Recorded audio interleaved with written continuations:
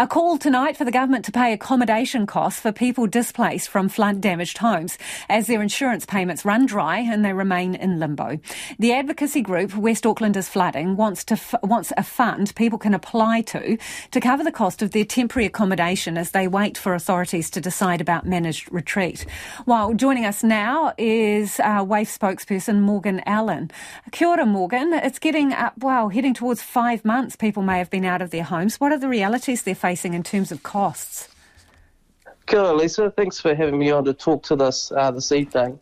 Yeah, the future is pretty grim at the moment, unless there's some real decisive action quite quickly from the government and I guess in partnership with the council.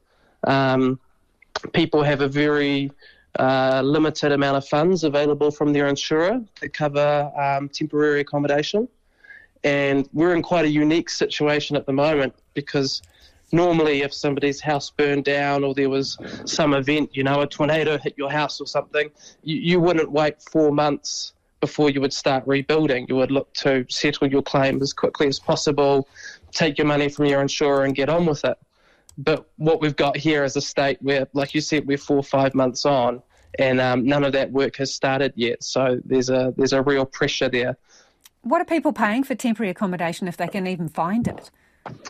Well, it varies, and obviously, people have got to weigh up different needs with pets and kids and travelling for work and school. I think after the anniversary floods and the cyclone earlier this year, there was a real rush for people just to get whatever they could find, really. So there's situations where some people have had to stretch themselves further than they would want to because there was such a critical need to find housing so quickly. There's quite a range of scenarios. Some families have had to split into different parts. We've got kids not living in the same homes as their parents. People maybe overstaying their welcome in some situations in ad hoc environments. So there's quite a mix there.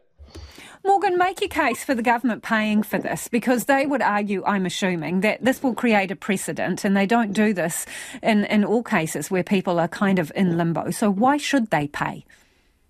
Well, I think the main thing to highlight here is the reason that people haven't been able to carry on with the normal process that would happen after a natural disaster is because we're lacking that clarity from government, and they've indicated that they're going to respond, and they've indicated that in some instances people aren't going to rebuild their homes. So you have to ask the question: does it make sense for people to take the funds they're going to get from their insurer to rebuild their property if in 3 to 6 months' time they're just going to move out anyway? It doesn't make sense. So that's the real key difference here, is that there's a liability on the government with the time frame they're working on to really work with people to give them the best outcome.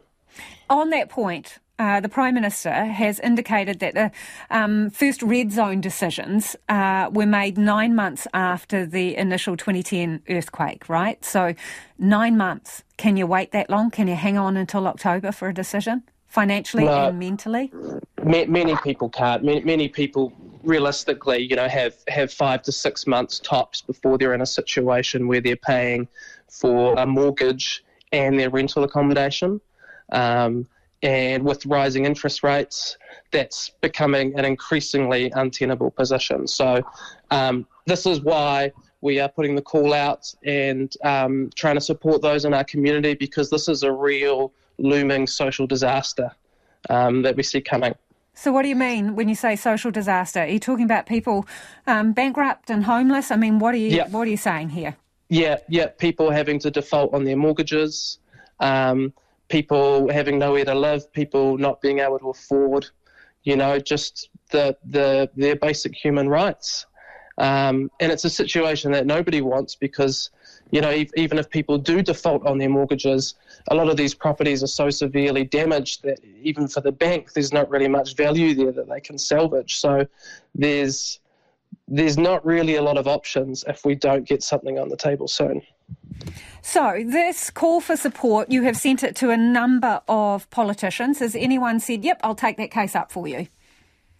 We've had some responses. The Housing Minister, Megan Woods, did respond through the media today, and they made comments around that we have the temporary accommodation service in place, TAS, and that is the government's primary way of supporting people in this instance. But the issue there is that TAS really only gives people a 10% discount off the market rate for the area that they're living in, which really, a 10% discount when you're still having to pay rent and a mortgage simultaneously, it's not really a solution.